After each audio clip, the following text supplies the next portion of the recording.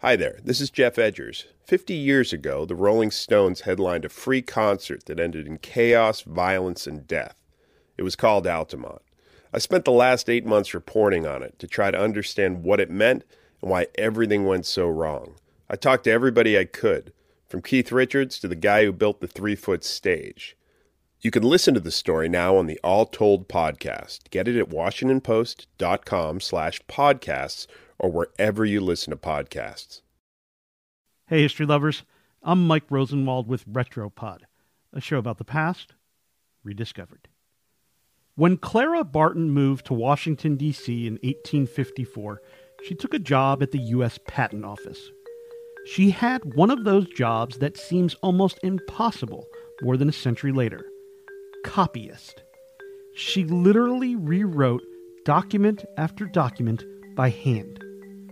A career civil servant, a paper pusher, her life was beginning to take shape. That is, until April 19th, 1861, the day of the Baltimore riot, considered to be the first bloodshed of the American Civil War.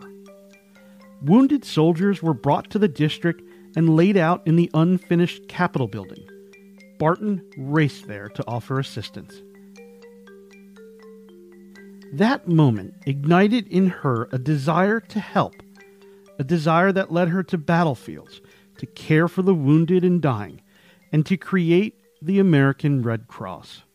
She is perhaps the most famous nurse in American history. Barton had not set out to be a nurse. In fact, she was never formally trained in any facet of medicine, but she was fiercely independent, a barrier breaker. She grew up in Massachusetts and became a teacher. Her deep belief in the importance of education led her to work tirelessly to open public schools. But she taught on her own terms. Once, when a school offered her a woman's wage, she refused it and asked for a man's salary. Her words to the board have been immortalized. I may sometimes be willing to teach for nothing, but if paid at all, I shall never do a man's work for less than a man's pay. This desire to be treated and to treat others equally, it would become a theme in her life. After leaving behind teaching for the Patent Office, she moved quickly through the ranks, even being promoted to clerk, a huge deal for a woman at that time. Her salary was equal to many of the men in the same role. But her boss left, and the next one didn't approve of women in the workplace. She was demoted back to copyist, and men in the office started to spread rumors about her.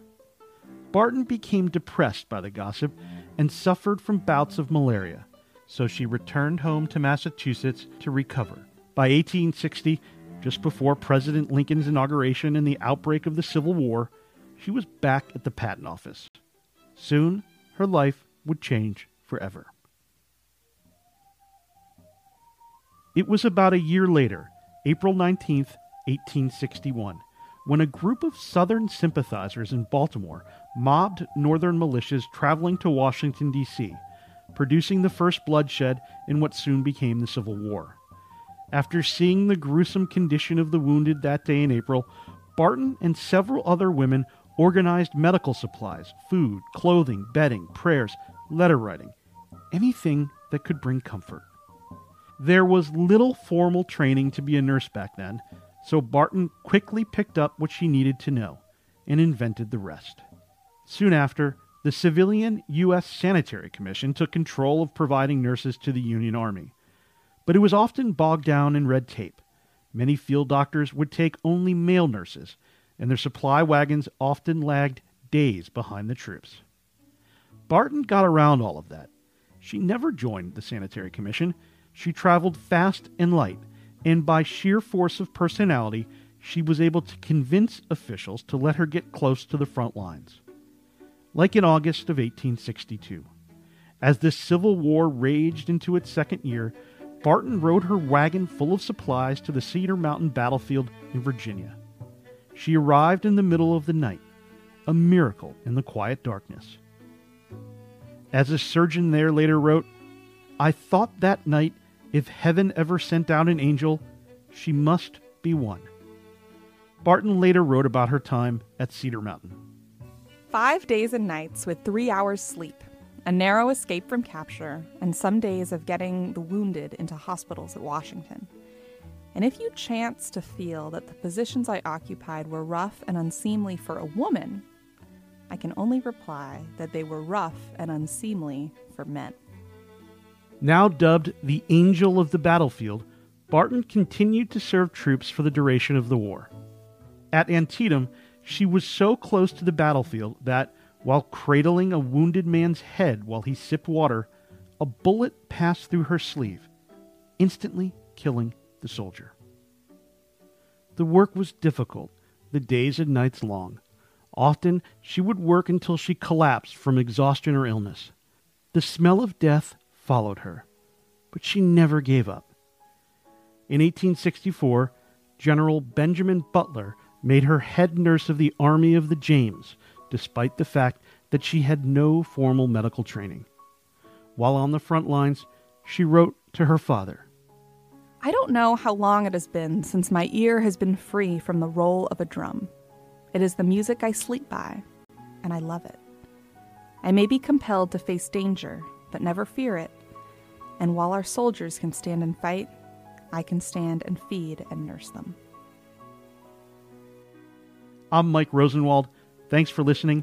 This episode was adapted from a story written by Gillian Brockel for the Washington Post. Special thanks to Carolyn Kitchener for reading Clara Barton's words in today's episode. For more forgotten stories from history, visit WashingtonPost.com/retropod. One correction before we go. An earlier version of this episode incorrectly said that Clara Barton grew up in Mississippi. In fact, she grew up in Massachusetts and returned to that state while recovering from illness.